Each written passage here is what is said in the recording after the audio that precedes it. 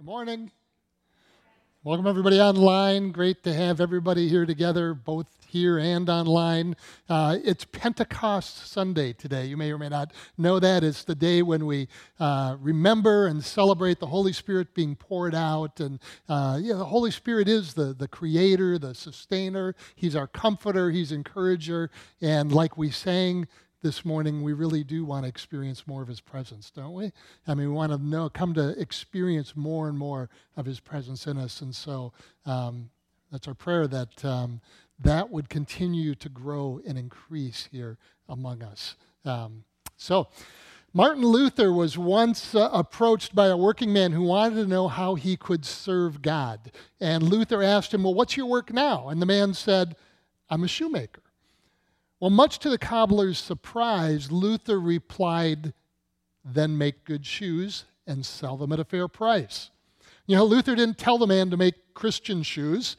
He didn't tell the man to leave the shoe business and become a monk. He just said, if you want to serve God, make good shoes and sell them at a fair price. You know, for the past 6 weeks, we've been talking about the virtues that Jesus is inviting us into so that we can love one another the way God loves us. And what I hope you've been hearing through this series is that while there's certainly things we have to do, habits we need to practice to grow in these virtues, in reality, the virtues are not so much activities that we tack onto our lives, nor are they a list of things that we really should be doing better. The virtues are much deeper than that. The virtues describe what God is like all of the time. And so they also describe who God is making us to be, right? It's that Holy Spirit work within us, transforming us and making us more like Him. Well, like I said, today's Pentecost Sunday. It's the day on the church calendar where we remember and celebrate the Holy Spirit being poured out on those first disciples of Jesus about 2,000 years ago. And I think it's a really appropriate day to wrap up this series on the virtues, since it's the Holy Spirit in us who's doing that creative and transforming work of making us more and more like Jesus. That's what this is really all about. And I do believe there is a particular link between the seventh virtue that I'm going to talk about today, the virtue of service, and what Pentecost is all about. So I want to bring those two things together this morning. You ready for that? Let's pray. We'll find out. Let's pray. Holy Spirit, come and speak to us. We do open ourselves to you, and we invite you to move among us in a way that we come to experience more of you. And we want to let that transforming work really work in our hearts, in our minds, in our lives. Lord, we want to become more and more like you. So just come and work in us this morning, we pray. In Jesus' name, amen. Amen. Y'all have a good week? Everybody just looks a little worn out this morning here. Everybody a little worn out. I was camping Friday night, so we came back really worn out. You know, camping's supposed to be like relaxing. How come you come home exhausted from camping? That's what I want to know. All right, so here we are. This is Ephesians chapter 4, verses 1 to 8. As a prisoner for the Lord, then, I urge you to live a life worthy of the calling you have received. Be completely humble and gentle. Be patient, bearing with one another in love. Make every effort to keep the unity of the Spirit through the bond of peace. There is one body and one Spirit, just as you were called to one hope when you were called. One Lord, one faith, one baptism, one God and Father of all, who's over all and through all and in all. But to each one of us, grace has been given as Christ apportioned it. And that's why it says, when He ascended on high, He took many captives and gave gifts to His people. Well, in his book entitled Our Better Angels, that we took the title for this series from, Jonathan Reckford, who's the CEO, the global CEO for Habitat for Humanity, writes that his grandmother taught him that the act of doing something, just the act of being useful, amplifies all of the other virtues. In other words, through serving others, we grow in virtues like generosity and humility and respect and kindness and community and joy. And I would also say that it works the other way around, too. As we practice all of those virtues, I think we naturally end up living a life of service. Well, I believe that's what Paul is saying here in Ephesians 2. In the first 3 chapters of Ephesians, if you read through that letter, you'll see that Paul lays out his incredibly rich theology, talking about who God is and what God is like. And he also grounds us in our identity in Christ. Who are we? We're loved and we're chosen and we're called. It's just a rich 3 chapters that he soaks us in. And then beginning in chapter 4, he shifts gears. He turns a corner and he begins to write about what we're to do with all of that. So he starts out, like I read, I urge you to live a life worthy of the calling you have received.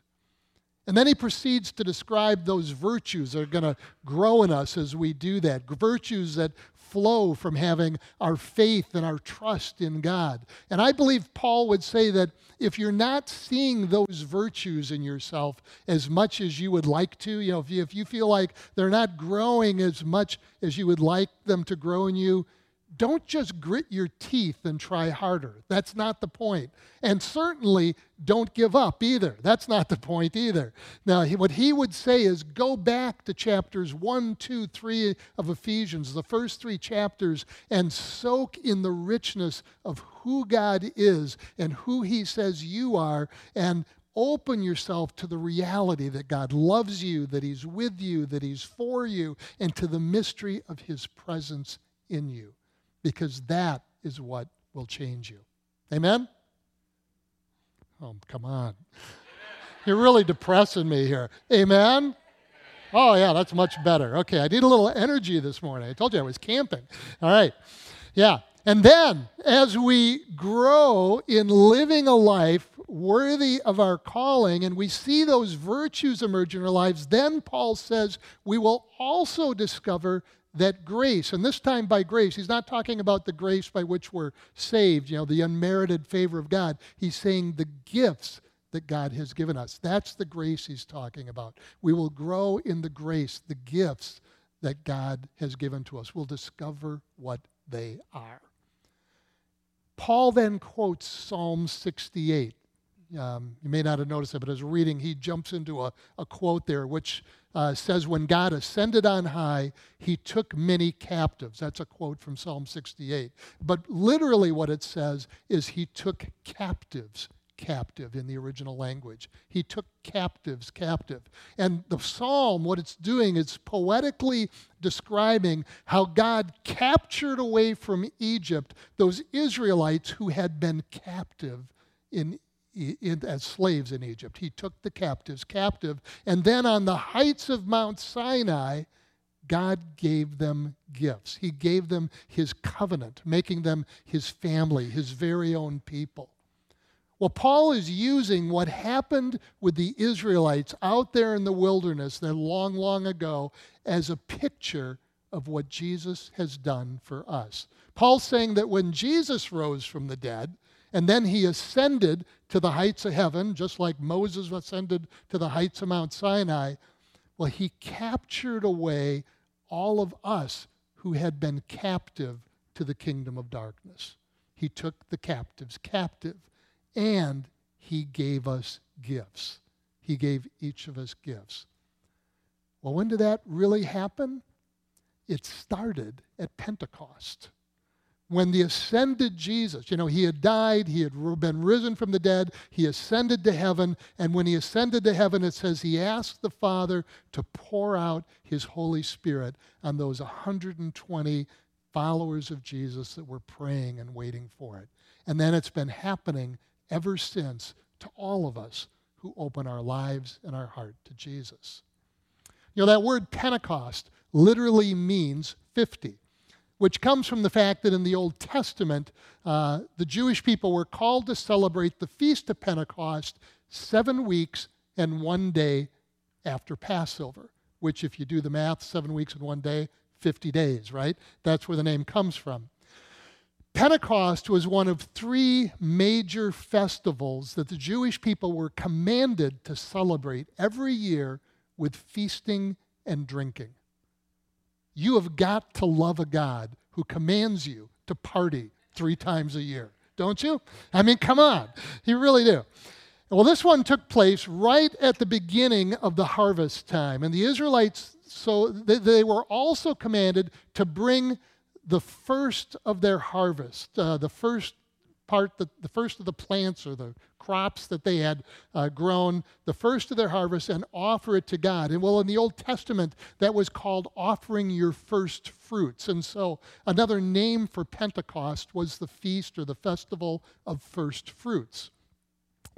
But I love how God turned that whole thing around when he poured out the Holy Spirit on that day of Pentecost described in Acts chapter 2. Instead of the disciples bringing gifts and offering them to God, God gave gifts to them that day. And the main gift that God gave to those 120 people was his very presence. It was the Holy Spirit coming and filling them that day, which, interestingly, Paul calls in Romans 8 the first fruit of the Spirit. Isn't that kind of a cool connection? It was a deposit on what's yet to come, a deposit on the fullness of the Spirit that we'll receive that day when we're resurrected with Jesus. And that gift, the gift of the presence of God, the gift of the Holy Spirit, that gift produced a whole array of gifts in those 120 disciples. Go back and read Acts chapter 2 this week sometime. And pouring out those gifts is what God's been doing for us ever since, for all of us who've put our trust in Jesus. He gives us all gifts. Still with me? Let me read on a little bit. I'm just making sure you're awake. Starting in verse 11. It says, "So Christ himself gave the apostles and the prophets, the evangelists, the pastors and teachers to equip his people for works of service so that the body of Christ may be built up until we all reach unity in the faith and in the knowledge of the Son of God and become mature, attaining to the whole measure of the fullness of Christ." It's a great passage there. Here in Ephesians 4, the gifts that come from the Spirit, the gifts that come from the gift of the Spirit, you could say, are described as people who would devote themselves to equipping the church for works of service. So the pastors and the prophets and the apostles and the teachers, all these people were gifts, or are gifts, God would say, to the church to equip all of us for works of service. And then in 1 Corinthians 12, those gifts are described as the charismata, the manifestations of the Holy Spirit.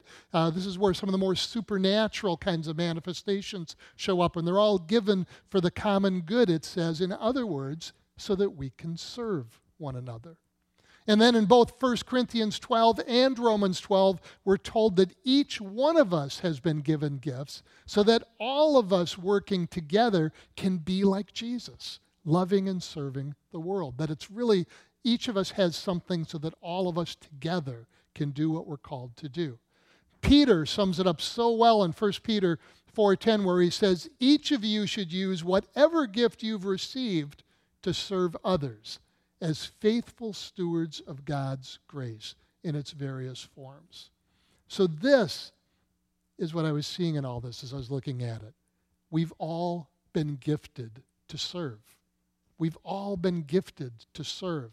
And I think that's the point of Pentecost. It's the goal of Pentecost. When we think about Pentecost or you hear about it, often we get focused on the gifts, especially the more supernatural gifts that were poured out on those disciples that first day. And those are important, don't get me wrong. They're still important today. I mean, we just had 18 people here spend 2 semesters going through School of Kingdom Ministry, getting trained in how to use those gifts better. So we think they're really important. But the gifts are important not for their own sake, but because they're tools to use for serving others, right? That's why they're important. See, God loves this world, right? He loves all the people in this world, including people maybe who don't love him all that much yet, who don't think that much about him. And his plan is to renew the whole world. His plan is to make all things new. And in the wisdom of God, he has decided that he wants us to be a part of that happening. He wants you to be a part of all things being made new.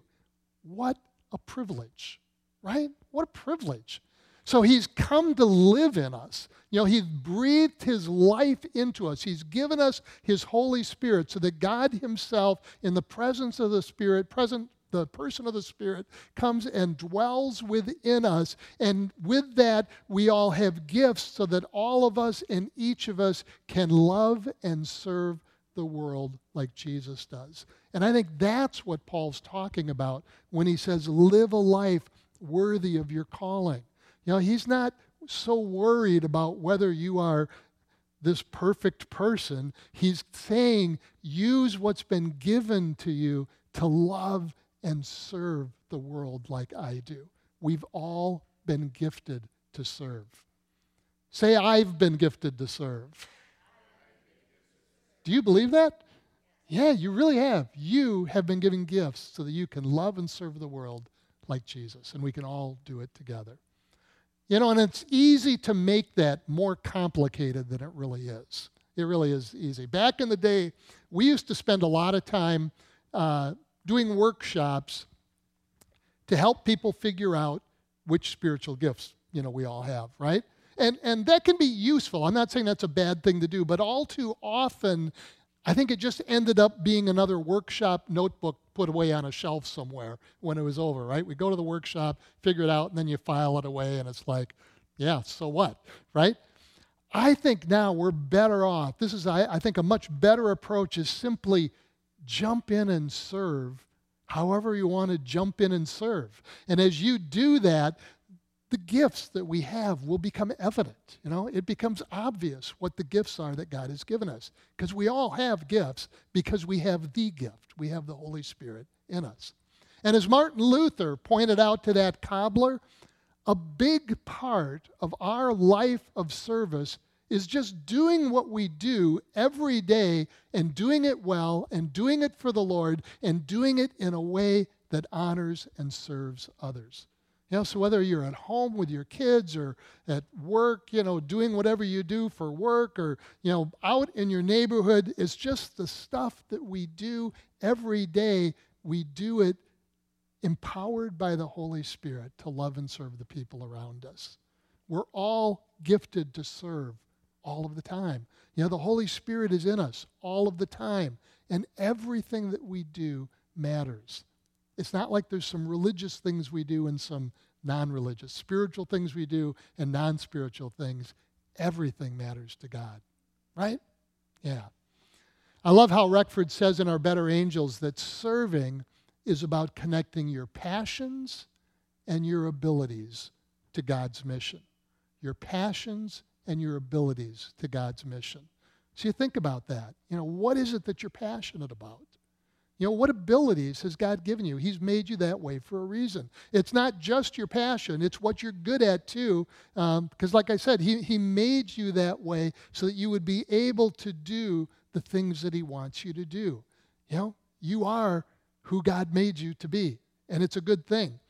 And remember, God's mission is renewing all things. Anything that in some way is loving and serving others is a part of God's mission.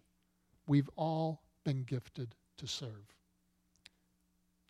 So Bill Metzger and his son Stein were volunteer house leaders, they're called, for a 5-day Habitat for Humanity build in the Philippines in 1999. That meant they were each, Bill and his son Stein, were each in charge of a house being completed. And it was the last afternoon of this build, of this 5-day build. And they'd been told to complete as much as they could on their houses, and then a local crew of professionals would take over and finish whatever wasn't done. So the volunteers worked just insanely hard that day, trying to get as much done as possible on that last day. And the house Bill was in charge of was 95% complete. After 5 long days of work, his crew was exhausted. And standing outside his house, Bill was feeling pretty good about how much they'd gotten done and, everything that they had done. And then he was really pleased and surprised as he stood there outside his house to see President Jimmy Carter come walking up the road. And I don't know if you know this, but Jimmy Carter is a huge Habitat for Humanity supporter and volunteer, been involved in it ever since I think he left the presidency. He's been involved as a major volunteer with Habitat. So Jimmy Carter comes walking down the road. And everybody who'd been working on the build, started calling out, "Mr. President, Mr. President." They all wanted him to come over and get their picture taken with him. But Carter, they said, was kind and gentle, but he said, no, thank you. Didn't want to spend time getting pictures taken because he was really intent on checking the progress of all of those houses that were supposed to be getting built. He and Mrs. Carter had been in charge of a particular house, and they had finished theirs. And now, he really cared about seeing how far this whole project was getting done and how each leader would be leaving their home. So he was checking up on everybody, seeing how much they'd gotten done. And as he walked toward Bill wondered, what am I going to say to the president? What am I going to say to him? But before he could say anything, Carter asked him a question. He said, "You got that toilet in?" Well, that wasn't the question Bill was expecting. And his reply was, "No, sir, I didn't." So Carter asked, "Well, can I show you how to do it?" And Bill said, "Yes, sir." Was he going to say no to the president? Probably not, right? Well, in the bathroom, there was a drain hole, and in the corner sat the toilet, and then there's a big bag of mortar there. So Carter said, "Mix up some of that mortar over there." So Bill mixed it up, and then Carter said, "Now watch what I do." And the president got down on his hands and knees. He spread the mortar around the drainage hole, and then he gently set the toilet around the drainage hole into the mortar. And then he pulled out his level from his tool belt, checked it both directions, made sure it was just right. This was President Carter at this point was 75 years old. And there he was down on his hands and knees setting a toilet in a house in the Philippines. And then when he was done, the president said, "Okay, can you show your son how to do that? Show Stein how to do that?" And Bill said, "Yes, sir." And off went the president. No chit-chat, no shaking of hands or pats on the back. He was on the job checking to see if these houses were done or not. And he didn't want to leave until every house had a working toilet. So Bill went next door to his son Stein's house, passed on what the president had taught him. See, Jimmy Carter is passionate about these Habitat for Humanity. He passionately believes what Habitat has as their motto is that everybody deserves a good home. He's passionate about that. Reckford wrote this book 20 years after that event had taken place, and he said they were just coming up on Carter's 95th birthday, and Carter was scheduled to do another week-long Habitat build in Nashville that time, just after his 95th birthday. Can you imagine that? 95 years old. I hope I am still passionately serving God's mission when I'm 95 years old. I think that'd be really cool. So my question again to you is, what is it you're passionate about? What are you really passionate about? That's a good thing to spend some time on. What are you passionate about, and what are your abilities? What has God equipped you? What has He given you that you're good at? And how could that combination of your passion and your abilities, how can you use that to serve others? How are you already doing it, maybe? And how could you do it in fresh ways? we've all been gifted to serve. Amen? Amen.